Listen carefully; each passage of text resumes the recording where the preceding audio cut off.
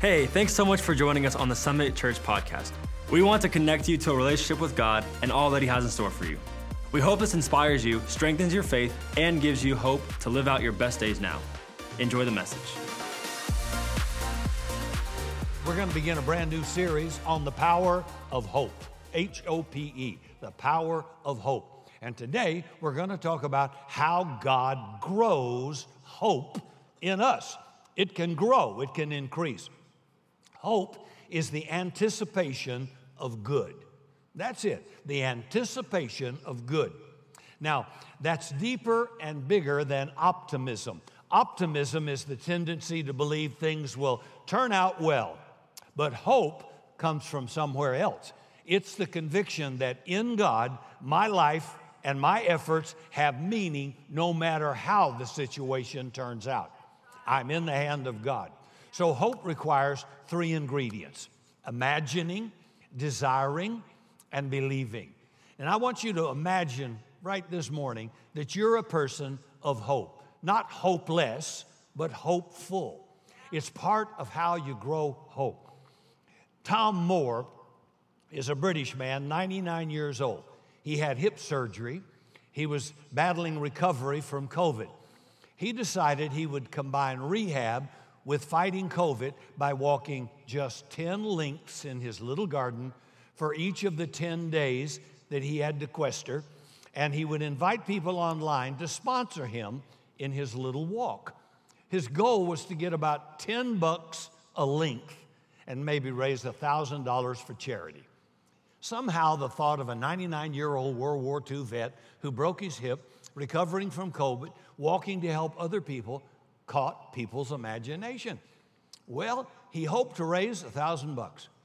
At the last count, he's gotten over 650,000 donations for more than 23 million. I would say he's seriously overshot. Here's the thing. You can't do more than you hope to do if you don't hope. So imagine you have a hope that just doesn't give up. You find a way. You can't be stopped. Imagine you're the kind of person who can look pandemic, recession, fear, isolation, uncertainty, political unrest, look it square in the eye, and you're convinced in your soul that with God at your side, better days are ahead. That's a hopeful person. Imagine being so filled with hope that other people find inspiration and joy just being around you. Imagine you wake up in the morning eager for the day. Imagine you find a hope that won't give out. Well, about 50 years ago, a famous football player named Joe Namath, Broadway Joe, wrote a book. And the title of the book was, "I Can't Wait Till Tomorrow, 'Cause I'll Get Better Looking Every Day." Today, Joe Namath is 80 years old, and I promise you, if he is looking forward to tomorrow, it ain't because he's getting better looking every day. Oh, Joe. Well, imagine when you go to bed at night, you can't wait till tomorrow because you're convinced you're going to find God there. Imagine your life is filled with noble goals, wonderful hopes, significant plans, and you celebrate the victories, and you learn from your failure, and you never get stuck in the past because the future's calling your name. Here's my text, Romans 15, verse 13. May the God of hope fill you with all joy and peace as you trust in Him, so that you may overflow with hope by the power of the Holy Spirit. God's a big God of hope. There ain't no hopeless situations, ever. Not for a believer. So we're learning this morning how to actually grow in hope and what you and I can do to become more hope-filled kind of people. So we're going to do that by looking at a man who in the Psalms actually talks about hope more than any other person in the Bible. Guess his name? David. And we're going to walk through David's life to see how a world-class hoper grows hope so you and I can do the same thing. You ready? Number one, get really clear on what it is you hope for. Get real clear on what it is you hope for. So one day, David's just a kid, the youngest of 8 brothers. He got called in front of this old prophet named Samuel, who poured a jar of oil over his head and told him one day, David, not their brothers, none of them, you are going to be king one day. Then the prophet left town. Well, David and the other brothers did what you and I do. Well, they went back to work. David went back to herding the sheep, and who knows for how many years he just kept doing his old job. Nothing changed externally, except one thing. David has a hope. David has a hope for a future.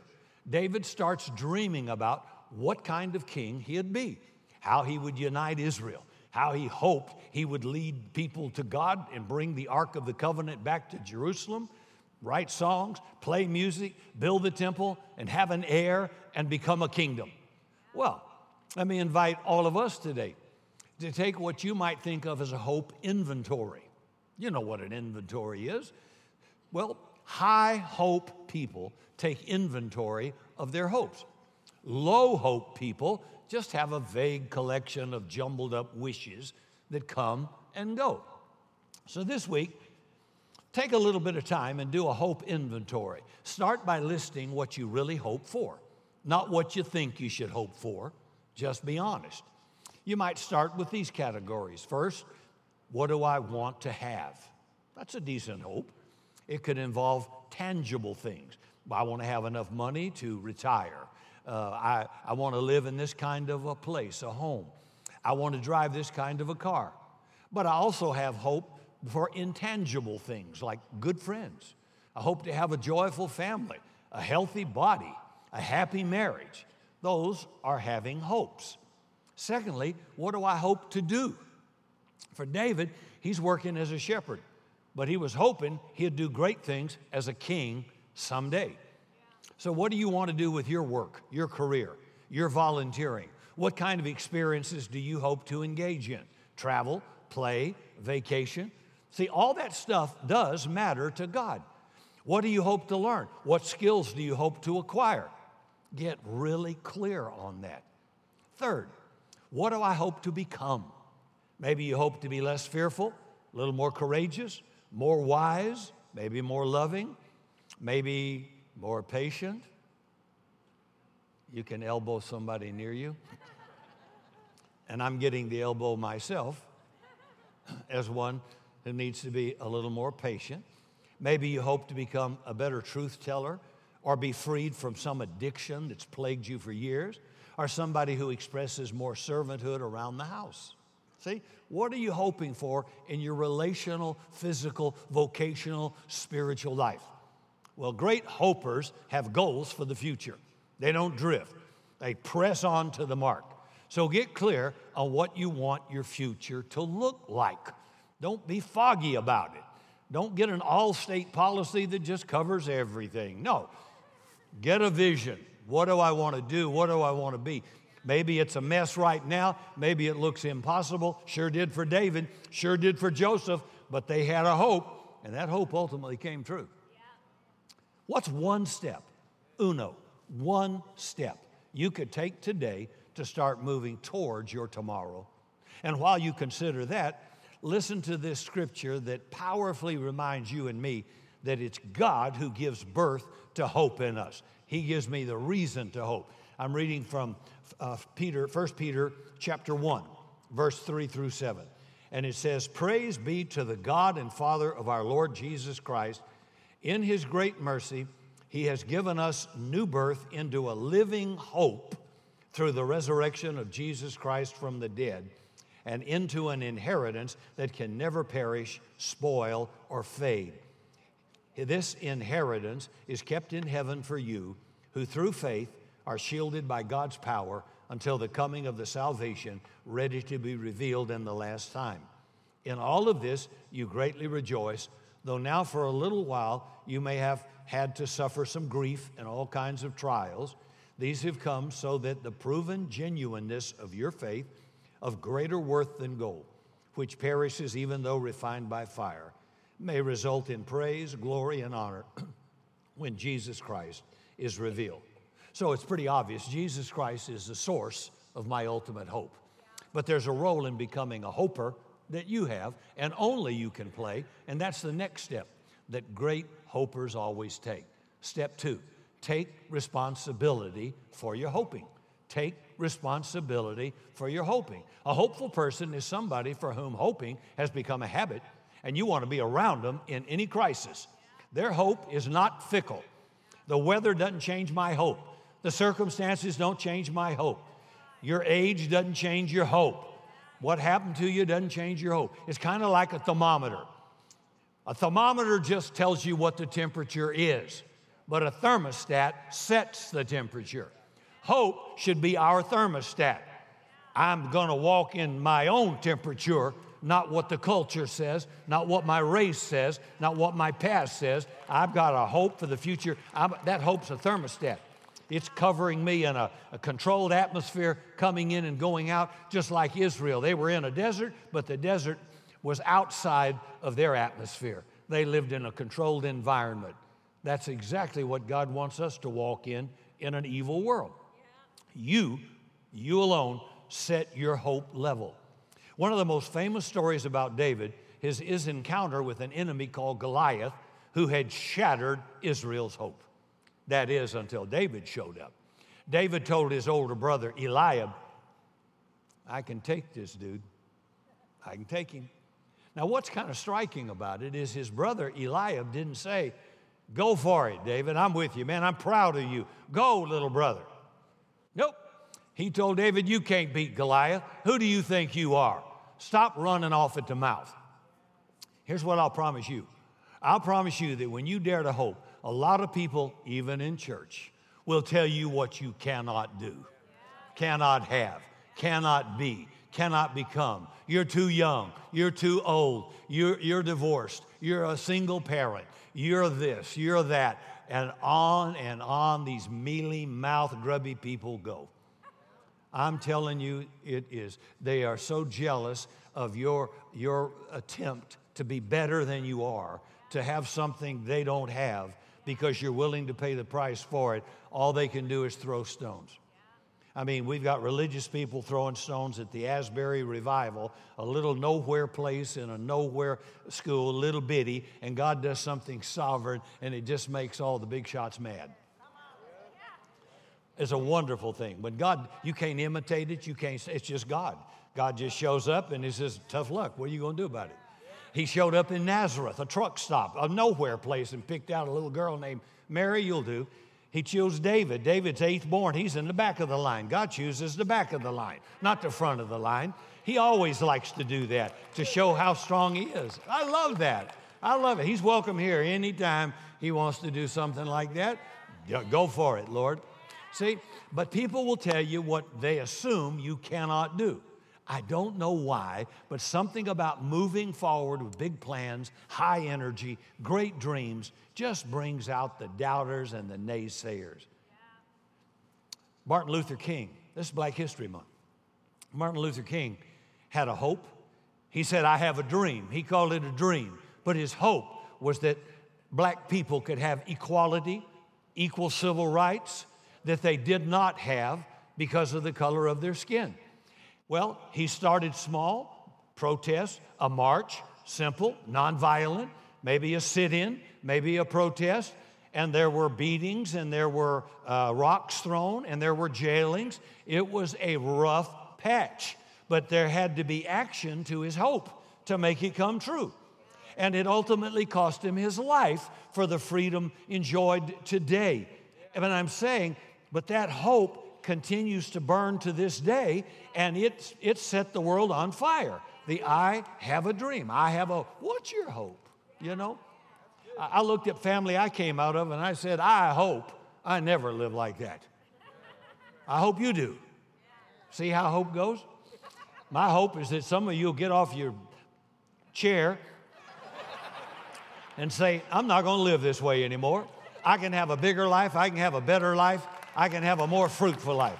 I don't have to live like this. Not with God. God can make this thing different. I have a hope that my future can change, and it can. So that naysaying and negativity didn't stop David. David just starts telling other people, I can take him. I'm telling you guys, I can take this guy. Well, word gets back to Saul, and King Saul is not hopeful either. King Saul tells David, hey, you're not able to go out against this Philistine and fight him. Every single soldier beside David in Israel has lost hope. And they've done it for an important reason. And this will inform us. Remember, hope has three elements: imagining, wanting, and believing. So let's run it down. Could the other Israelite soldiers imagine Goliath being defeated? Yeah. Did they want Goliath to be defeated? Absolutely. Did they believe they could defeat Goliath? No way. And that's what they lacked. That's why they didn't hope. They didn't believe. Why did David continue to believe that he could do it when older, bigger, and more experienced men told him he couldn't? Well, he had learned hope. David talks about it. He tells the king how when he was a little shepherd, a lion came, a bear came, carried off a sheep. He went after him, struck him down, and rescued the sheep.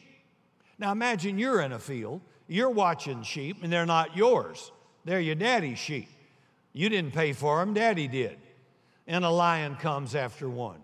And you're armed with a stick. What do? Well, David could have run. I mean, the only one to see him run would be the sheep, and they ain't going to talk. Nobody would have ever known except David and God. So David stayed, he prayed, and he did what shepherds do. He wasn't just guarding sheep, he was growing hope.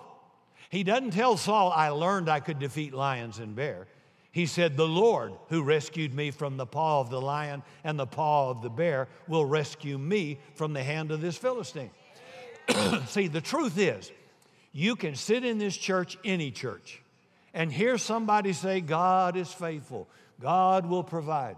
100 times in a message like this. You can read it 100 times in a book, but you will never come to believe it in your heart until you live it in real life. Until you get out and do it, you won't know it. If I get up to receive tithes and I say, God blesses the generous man, he will prosper, and I quote scripture to you, he will be my provider when it looks impossible. Honor him with the I'm preaching to you from 18 years old, so I have lived the experience up and down. You couldn't move me off any legal argument you come up with that God won't take care of me. I've lived too much experience, just like David has. I have total hope constantly. God will provide when the government won't, when your job can't, when it looks like it's impossible. I've got the experience. I got the T-shirt. I've been to the rodeo. If you haven't, all you do is have an opinion, but you have no hope.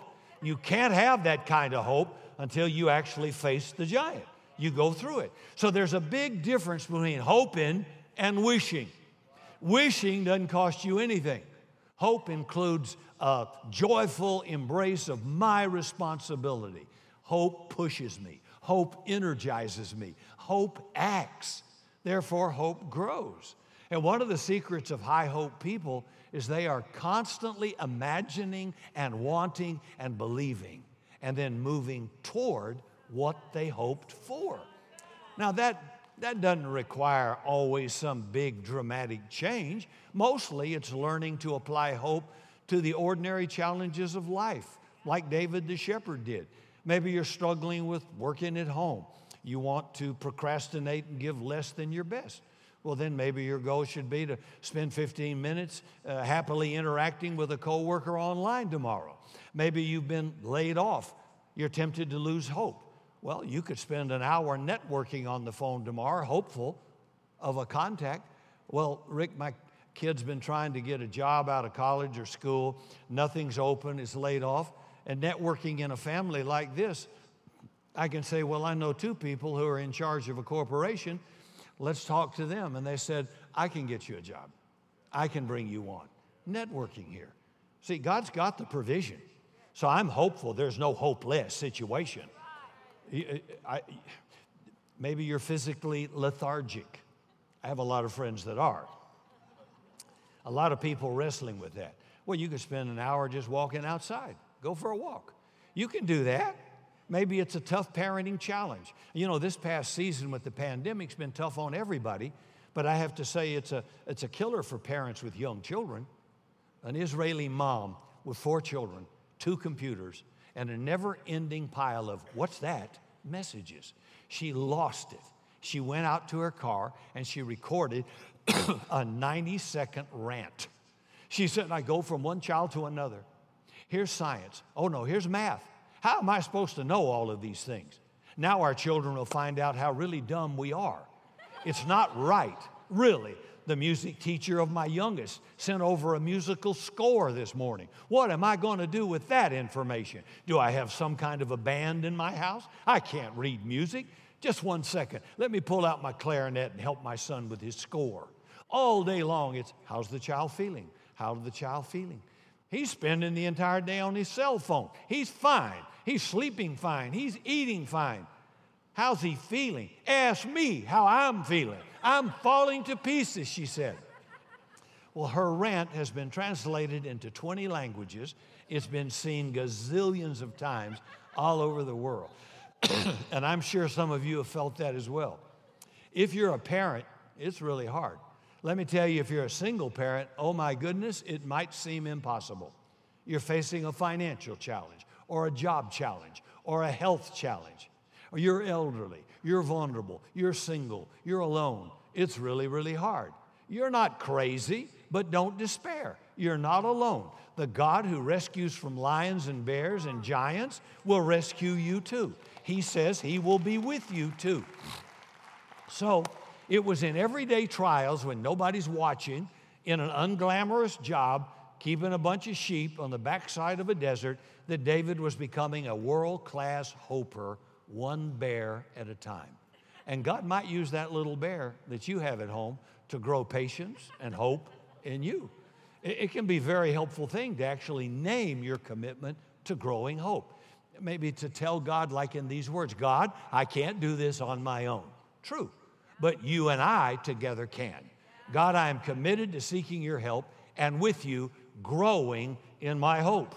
Now, a primary gift that God uses to grow hope with all of us is the gift of other people in your life.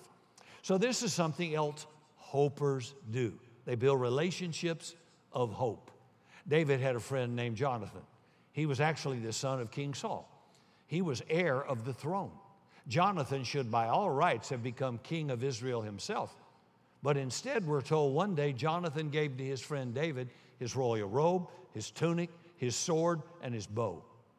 Well, why did he do that? It was a clear symbolic way that Jonathan is naming David rather than himself as the future king. It's one of the most breathtaking moments in Scripture. It's an unbelievably noble sacrifice. Jonathan does this. David, when I look at you, I see a king. When I look at you, I see God's anointing. That doesn't bother me. I'm not jealous. I celebrate that, David. You're my friend. I want you to always remember who God made you to be. Every time you wear this robe, every time you hold this sword, I want you to remember. I want you to never settle for anything less. Can you imagine how that might have impacted David? I mean, they were young men, young friends when this happened. And shortly after that, they got separated by circumstances beyond their control. And David would never see his friend Jonathan again. And Jonathan would die relatively young. But that friendship marked David to the end of his life. I wonder how often through the years David pulled out that sword, looked at it, and he's all alone. Maybe he pulled it out when he was on the run, when he won a great victory, or when he repented from a great sin. He'd pull out that robe and remember what his friend called him to. I think the contrast between Eliab, David's brother, and Jonathan, heir of the throne, is amazing. I mean, the man who was born to be David's brother became his rival. And the man who was born to be David's rival became his brother. Amazing. Only God can do that. The friendship of Jonathan grew hope in David. So, the first thing for you to do is think of the Jonathans in your life. Identify them. Go thank them. Tell them, take good care of yourself, dude, because I can't afford to lose you. Let them know what they mean to you. And maybe you're thinking, I don't really have a Jonathan, or I could use more of them. Well, start by deliberately contacting at least one person each day than you would otherwise, and find some way to encourage them, to give them hope. There may never be a season in our lifetime where people appreciate or need encouragement and hope more than the season we're living in now. I did that with a good friend the other day who's been trying to find a physical remedy for a problem that's gotten worse and worse and submitted to long interrogations, out of state, all kinds of tests and medical tests at great expense and great discomfort over a week and a half period, and they couldn't identify the cause. So a spirit of heaviness and depression settled on my good, happy friend. Well, I need to be a Jonathan. I want to bring hope. This fight ain't over. We're going to continue to pray. Buckle up, Buttercup. This fight is just beginning. What I'm trying to do, increase hope in my brother. You can be a hope bringer too. Next week I'll talk about hope killers. But right now we're talking about growing hope. And you can do that for other people.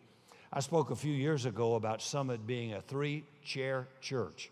And that's taken from Psalm 78, where David says, that which our ancestors passed on to us will not neglect to pass on to our children. The past, the present, the future generation, see? It's the idea of a chair for those who came before us. Now this is our day, and these are our children who are going to come after us. So we don't want to neglect any of those chairs. We love that kind of connection. It's one of the best parts of our DNA as a church. Anybody can be a hope passer. It's not just other people who help us hope. It's that, but it's not just that. You got even better help than that. And that's the next step in growing hope. The third one, invite God into your hoping. Bring God into your hoping. When David was young, the prophet Samuel anointed him. Saul the king employed him. The army loved him. People sang songs about him. And everything he touched turned to gold until one day it didn't. Until King Saul got jealous and tried to kill him. Over time, David lost his home, his job, his income, his status, his security, and his best friend. How was your day? He spent 10 years on the run. He lived in a cave. He sheltered in place in a cave. Oh, but he attracted some followers, but they weren't much to write home about. The Bible describes them this way: all who were in distress, in debt, or discontented gathered to David. Merry Christmas, David. Joy to the world. And he became their leader. How would you like for that in your small group? Dear Jesus, the 3 Ds. And to make things worse, one day they returned to their little makeshift village. It had been raided by the enemy. Their possessions, their wives, their children, gone. They were sheltering in place. Then they lost their place. And when that happened, we're told, so David wept and his men wept aloud until they had no strength left to weep. David was literally cried out because it couldn't get any worse until it did. David was greatly distressed because the men are now talking about stoning him. I bet he was greatly distressed. He's lost everything. He's a fugitive. He's a failure. He's a marked man living in a cave. His own ragged little community, staff, whatever, ready to kill him. He had literally nobody to turn to until he did. And one of my favorite statements in all of the Bible is, but David encouraged himself in the Lord. Wow. When you ain't got anybody to blow sunshine in your face, you're going to have to encourage yourself in the Lord. That's really important. What do you think that moment was like? What kind of thoughts do you think passed through David's mind? How do you think David imagined his future, that part of his hope to be king? I'll tell you what I bet David didn't think while he was encouraging himself in the Lord. I bet he didn't think, oh, God, this cannot be happening to me. Oh, God, those stones are going to hurt. Oh, God, I'll never be king. God, I'd have been better off if Goliath killed me. Listen, God is never a God of discouragement. Never. On your worst day, never. The text does not say, then David discouraged himself in the Lord, and God was glad because he loves it when we grovel. No. God may bring painful thoughts like conviction of sin or a prophetic challenge to work for justice and goodness, but God never brings despair, ever. I asked a wise friend some years ago, how do you assess the state of your soul? And his first statement was very hope-related and pretty striking.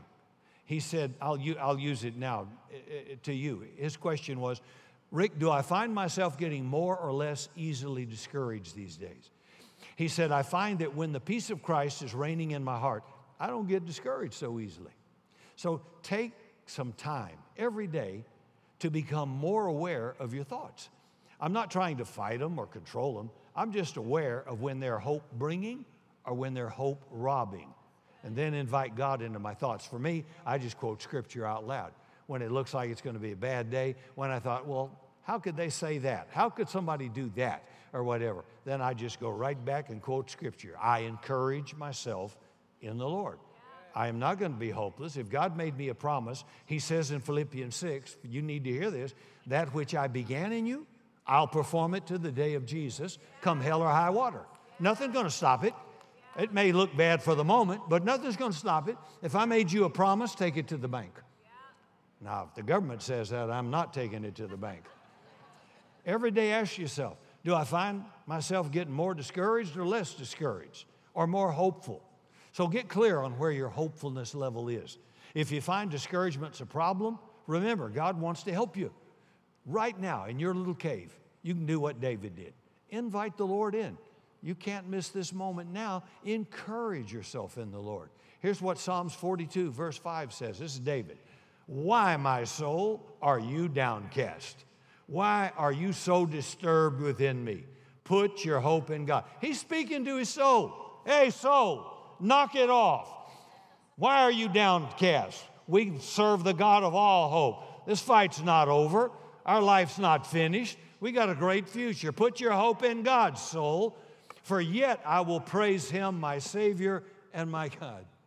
So you understand that when we say, Holy Spirit, you're welcome here, we're not talking about a building. We're talking about us, our bodies. We're talking about our lives. That's where the Holy Spirit wants to come and dwell and leads us to the final dimension of growing, and we're through.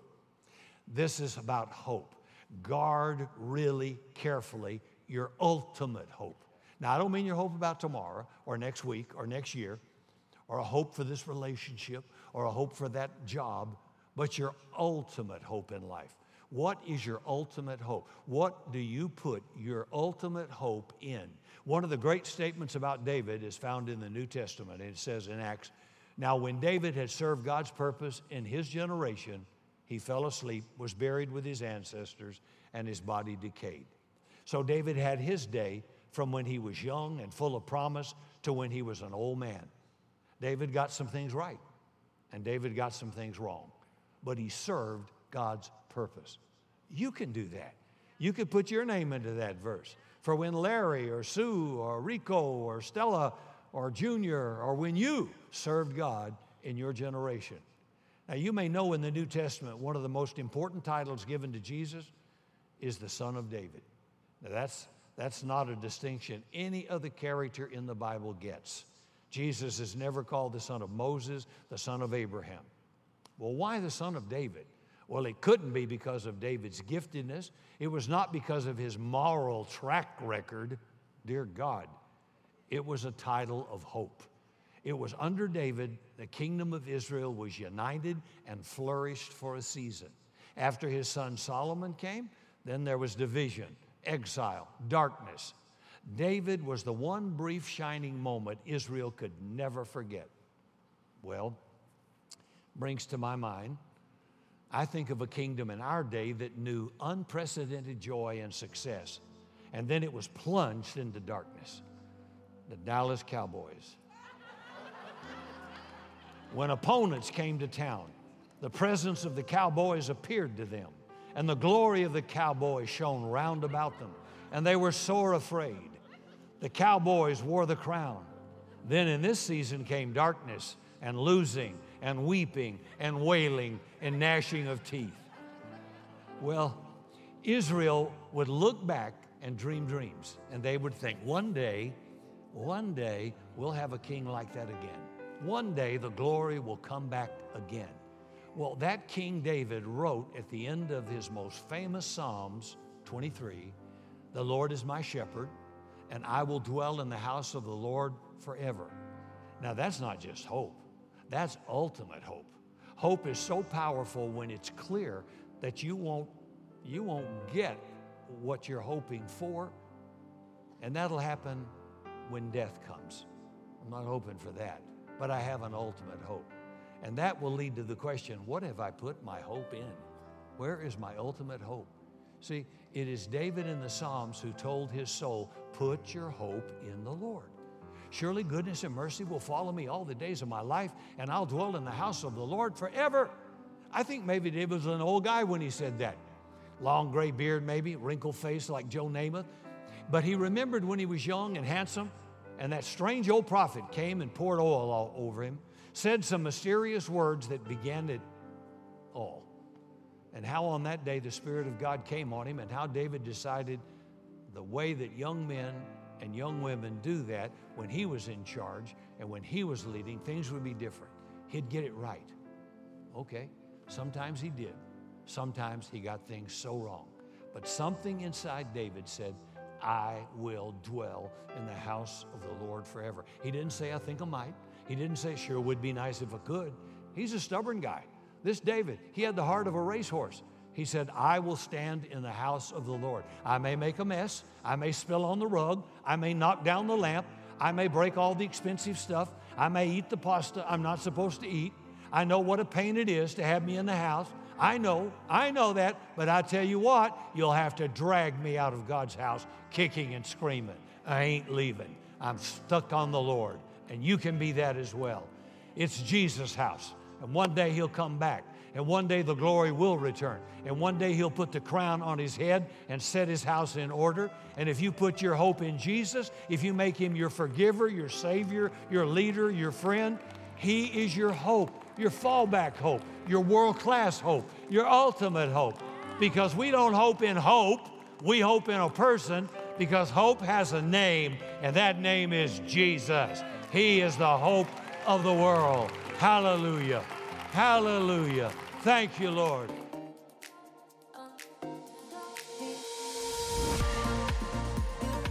Thanks again for joining us. If you enjoy the podcast, be sure to subscribe and share it with a friend. You can hear more messages by visiting summitsa.com.